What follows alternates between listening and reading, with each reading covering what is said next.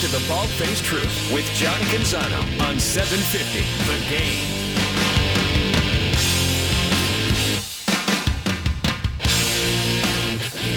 Welcome back in. Peter Sampson in for JC. He's down in Vegas, the Pac-12 championship game, which is about to get underway. Portland Trailblazers, they're in I'm not going to call it a free fall, but they've lost 7 of 8. Things are not going well for Portland. I know some fans are stressing. Some fans are gripping. I'm not there yet, but the hits keep coming. Portland might be getting Damian Lillard back against the Pacers, but now the news comes out. Nasir Little out, expected to be 6 weeks with a mild femoral head impaction fracture. Basically, he has a little fracture in his hip right there. Not great news for a banged-up team. Here to talk about it from Rose Garden Report, my friend Sean Highkin. Sean, man, first of all, did I see you were at the Patti Smith show yesterday? I was. How was it, man? Was it good? It was cool. It wasn't really a concert. It was more so she was, I guess, touring to promote her new book, which they actually, I haven't looked through it yet, but they actually gave everybody who went to the show a copy of the book, so I have it.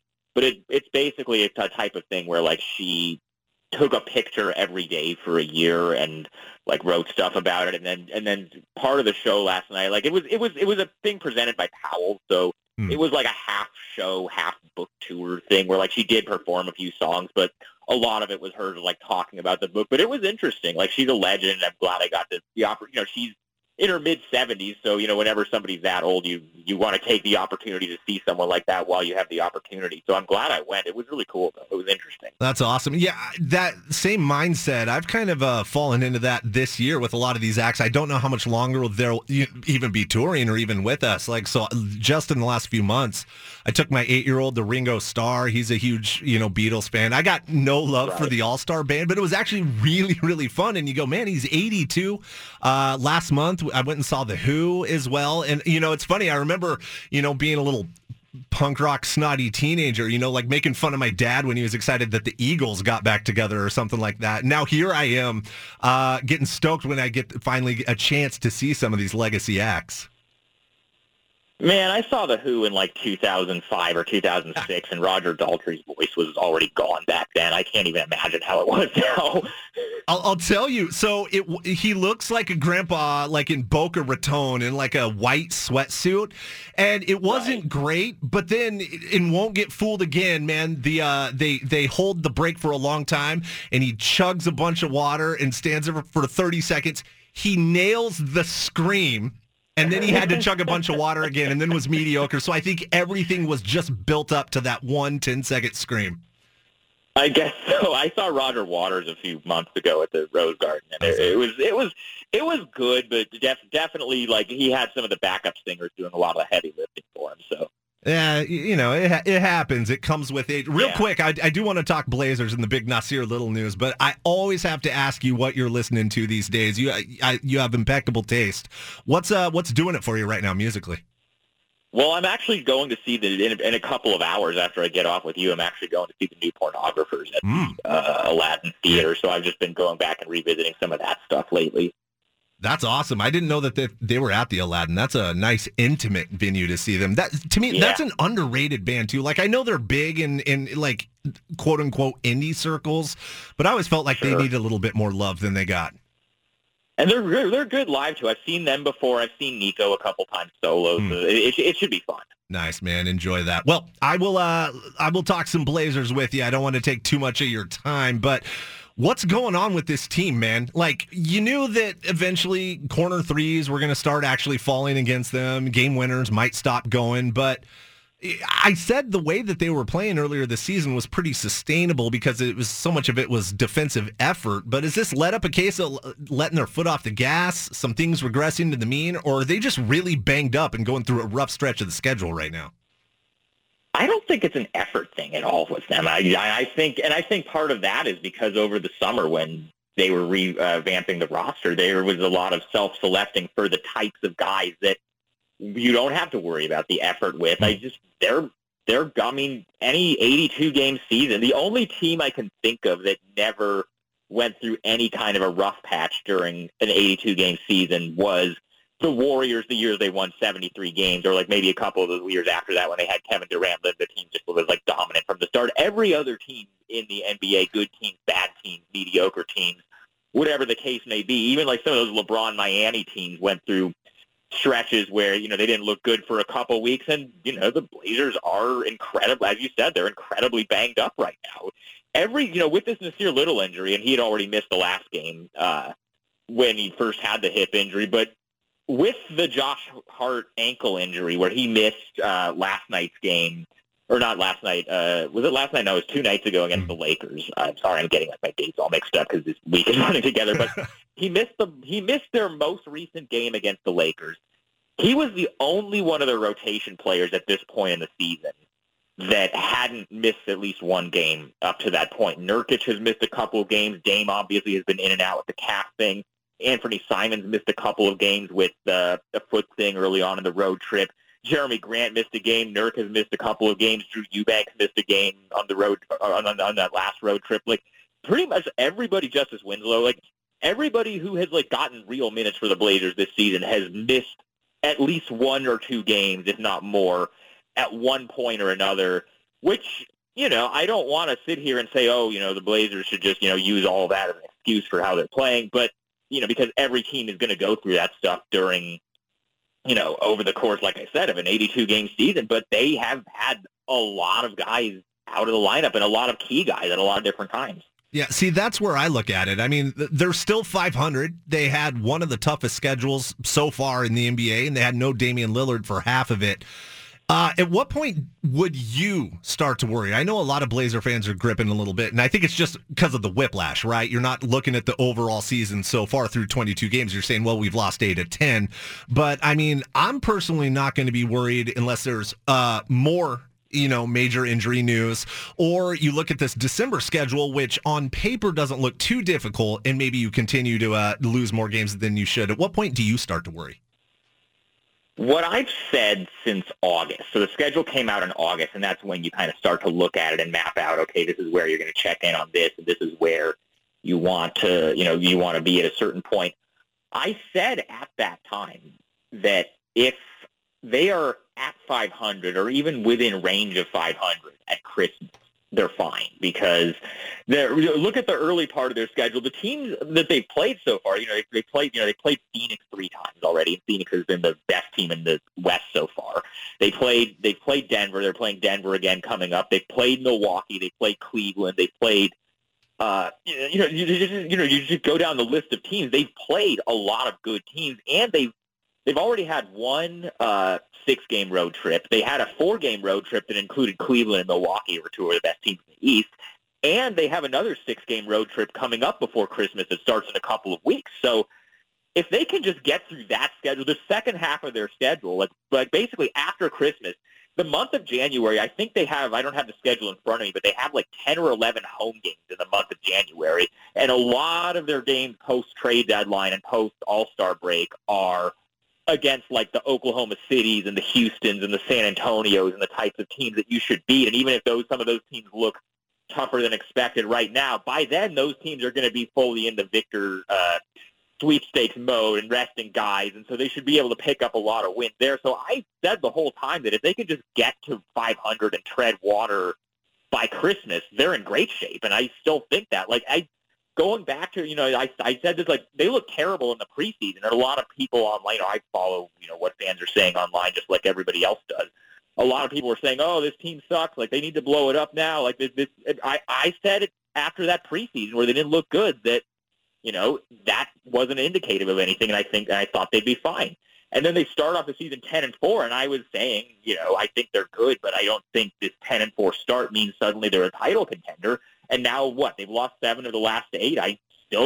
My expectations for them are kind of still where they've been the whole time. I'm not, like you said, barring some sort of, if let's say Damian Lillard has like a real long-term injury and misses a lot of time, that obviously would change some things. But, barring any of these guys having a real long-term injury that's really going to keep them out an extended amount of time, they're right where I thought they'd be. They're right where I expected them to be. And their schedule is only going to get easier from here. So I think overall, this last couple of weeks and, the losing streak and all these injuries haven't been ideal. But overall, I think they could be in a lot worse shape considering the amount of injuries they've had and the types of teams they've played and the amount of road games they've had. Like, I think they're fine. Sean Highkin, Rose Garden Report. You mentioned the injuries, so of course the news came out just, about an hour ago now. Nasir Little out 6 weeks with that hip injury. I mean, obviously, we've already covered Blazers banged up. What does that do rotation-wise? And obviously, you feel bad for Nasir. You had it ended up being a two-parter interview with Nasir over the summer. Aside from just, I root for the Trailblazers, therefore I root for Nasir, I'm rooting for him, man, because, I don't really want to call him injury-prone. It's been so much unrelated stuff. It feels like it's just kind of bad luck, the luck of the draw that it's happened, but you feel for this guy so much. He's worked so hard. So, I mean, you've obviously spoken to him, and you can sort of relate that he was coming. This was going to be his year. He had said as much. And then what does this do rotation-wise? How do the Blazers fill those minutes? Well, you're absolutely right that he just keeps having these sort of unrelated setbacks with health stuff and a lot of just kind of freak stuff. And it sucks for him, but, just from the perspective that he has about this stuff. Remember, right before the regular season started, he signed a 4-year, $28 million extension, and the snap reaction to that was, wait, that's way below what his market value would probably be if he hit restricted free agency. And we talked to him about it the day that it happened at practice. And this was kind of consistent with, I've gotten to know him a little bit. Like you said, I did that interview with him over the summer, but I've gotten to know him a little bit over the last, 6 months or so. And it was consistent with his perspective where he was like, look, I want to be in Portland. I could probably make more money if I hit free agency, but, $28 million is a lot of money. I'm just going to take that when it's in front of me. And now, you look at this, but what if he hadn't signed that extension and said, I'm going to bet on myself and make more money? And then he has this injury that keeps him out 6 weeks. That probably hurts, what he'd be able to get in free agency. So now, at least, it sucks for him. And knowing him, I know, how much this is hurting him and how much he wants to get back out there as soon as possible. But at least he already got paid and he got the long-term security. And he doesn't have to worry about his contract situation in addition to worrying about rehabbing this injury. So there's that. That's the personal part of it for him. But as far as the rotational stuff, there's a couple things here. One, we don't know yet when Gary Payton II is going to come back. I think it will probably be in the next week or two. And if he isn't back in the next week or two, then you can actually start to worry about it. But I think he'll be back soon, and that'll obviously help. And then the other guy to keep an eye on to me is Jabari Walker, who, second-round pick, standout of Summer League, has looked really good when he's gotten out there because he's gotten in a few of these games when different guys have been in and out, but he just hasn't been able to get a lot of minutes because it's hard for a rookie to be able to crack a rotation, and they just have so many guys at that position. But now I don't really see anybody else that is right in line to just step in and take those, 10 to 15 minutes a night that Nasir was playing. So I could see this being a big opportunity for Jabari Walker. Yeah, I love that idea. I mean, Walker, he's one of those guys, you watch him, and there's maybe not one specific thing that really jumps out at you, but he does everything pretty well. You can tell he just knows how to play the game. Wow, he's a pretty good passer for a big man. And, okay, that was a nice shot there. And defensively, he doesn't have the quickest feet, but he knows how to use them. He's looked really good, but you're right. It's been just a matter of opportunity. So I love that. Have you had a chance to talk with him? Where's his head at? I know he's not playing that much. Does he understand, it's just a matter of, look, you got to earn your time. You're a rookie. I haven't talked to him recently, but I was really impressed with him at Summer League. I was out there in Vegas for the first few days of Summer League, and we got to talk to him a lot. And, most of you don't know this, obviously, but his dad is Samaki Walker, who was a 10-year NBA veteran and, was on a couple of those Shaq and Kobe Laker teams and played for the Mavericks for a while and was kind of a journeyman in the NBA. But, he had a good, respectable 10-year career. And something Jabari Walker said that I thought was just an incredible amount of perspective and, insight to have for a 19-year-old kid is that his dad taught him that when somebody says you're a role player, that's not an insult because that just means you have other ways that you can impact the game from besides scoring, and you can make a lot of money and stick in the league if you're willing to like work hard on defense and rebound and do all that kind of stuff, even if you're never going to be a featured scorer. And so the fact that a 19-year-old kid already kind of has that perspective and that self-awareness about his career makes me think that he knows what's going on. He knew coming into this situation that, he's not getting drafted to a team that's tanking and is just going to play their young guys and let them play through all these mistakes. The Shaedon Sharpe thing is a little bit of a different thing, but somebody like Jabari Walker, like if he got drafted by like Houston or Oklahoma City, he would be probably starting right now or just getting a ton of opportunities. But on a team that's trying to make the playoffs, if you're a rookie, especially a second-round pick, you're not going to crack the rotation right away. But you have to be ready, in case, like something like this where, this is your little injury, he's going to probably have to play regular minutes now. And from what we've seen in the sporadic minutes that he has, I think he's at least ready to fill that spot, if not more. Yeah, you mentioned Shaedon Sharpe. Looks like he's maybe hit the rookie wall a little bit, but man, every game he does something that makes you just sit up and go, whoa. I mean, even a missed dunk, there have been multiples of those. I mean, I try not to get, as a Blazer fan, and at my heart, I am a fan of this team. I have to fight it sometimes, so I try not to get too hyped on some of the young players, but man, he's got so much potential. I mean, who do you comp him with? Just looking at the raw ability.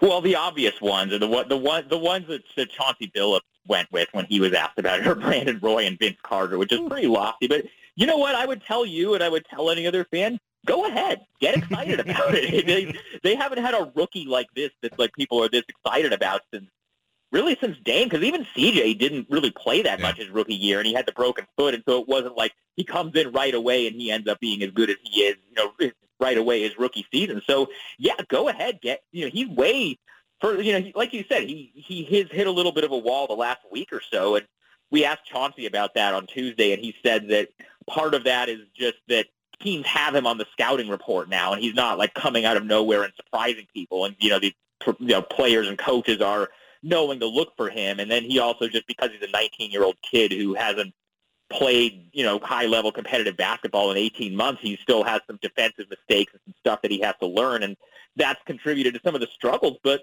I'll tell you this, he was way further along, at the start of this season than I thought he was going to be, because if you go back to that preseason, he looked awesome in the game against Maccabi, which is not an NBA team. And he looked awesome in the game against the Warriors G Leaguers when they weren't really playing any of their main guys. But the games that they played against actual, NBA-level opponents and competition, when teams were playing all their guys, he looked like he was pretty lost out there. And so I thought that it was going to take, until now or until maybe, halfway through the season or the All-Star break or something like that for him to be able to be far along enough in his development that he would be able to actually be in the rotation every night. The fact that he's playing from night one, he's actually playing real minutes on a team that's trying to make the playoffs. And for the most part, like you said, he's hit a little bit of a wall recently, but he's been playing and he's been productive right away on a team that's trying to be good and isn't just tanking and developing young guys. That's already more than I expected out of him right away. So, yeah, go ahead, get excited. I love it, man. Sean Highkin from Rose Garden Report. Man, I love the format. I love the content. How's it been striking out on your own? Has anything surprised you in the How long have you been doing it now? How many months has it been? About 6 months. It started at the week of the draft. Yeah. So just how has that process been? Is there anything that you didn't expect that you've sort of encountered, or how's the whole process been for you? It's been fun. It's been a little bit of a slow growth, and it needs to get to a different point as far as numbers. It's pretty similar to what the guy you're filling in for, John Canzano, has been doing, and he and I have talked a lot during this whole process, and he's given me a lot of really good advice about it. But I'm still kind of feeling it out. It's still feeling out how much stuff do I put behind the paywall? How much stuff do I make available for free? The thing that, if you want to just talk about maybe an administrative or technical thing that you didn't even think about, and something that maybe I took for granted when I was working for Bleacher Report or The Athletic or USA Today or whatever, those are real companies, and those companies pay Getty and the AP for license for all their photos, and so they can just use whatever photos they want. I don't have the rights to that stuff, so I have to just use either photos that I took where like I'm at a game and I take a picture of the court from my phone. It's not going to be very good quality, or I use like a screenshot of YouTube or a screenshot of like somebody's social media. So that part of it is a little bit annoying, but overall, like the thing that I've enjoyed about it, I think the most, is that I don't really have to, like, there have been times when there have been, reports that have come out about like, oh, well, is Damian Lillard going to get traded here or here? And I know that it's not a real thing, but, at other outlets that I've worked for, because that's the kind of stuff that those outlets want and the stuff that they care about, I still have to write on, even though I know it's not a real thing. That kind of stuff, like, I can just ignore that stuff if I want to now, if I don't think it's a real story. I love it. Sean Highkin, I look forward to getting your content delivered directly to my inbox, man. Keep it up. It's fantastic work. I'll let you go. Enjoy the show tonight. We'll catch up soon, my man. Yeah, good to talk to you, man. Anytime. Sean Highkin, one of the best in the biz, man. Give Rose Garden Report a subscribe. I'll tell you, it's the best $6 I spend a month. Sourced. And I mean directly sourced Trailblazers reporting right to my inbox, and you just heard it from him. He doesn't have to do clickbait garbage because it draws eyeballs. He doesn't have to, well, here are the 3 trades. If Damian Lillard decides to go, he doesn't have to do that. Instead, he sits down and does a 2-part long-form interview with Nasir Little and talks about his contract. Instead, he's at every home game and covering it from press row. It's fantastic stuff. I've been reading Highkin a long time, going back to his work covering the Bulls with The Athletic. I am glad he's here. I went long on that one. Going to go away, come back on the other side. More sports talk ahead. It's the BFT.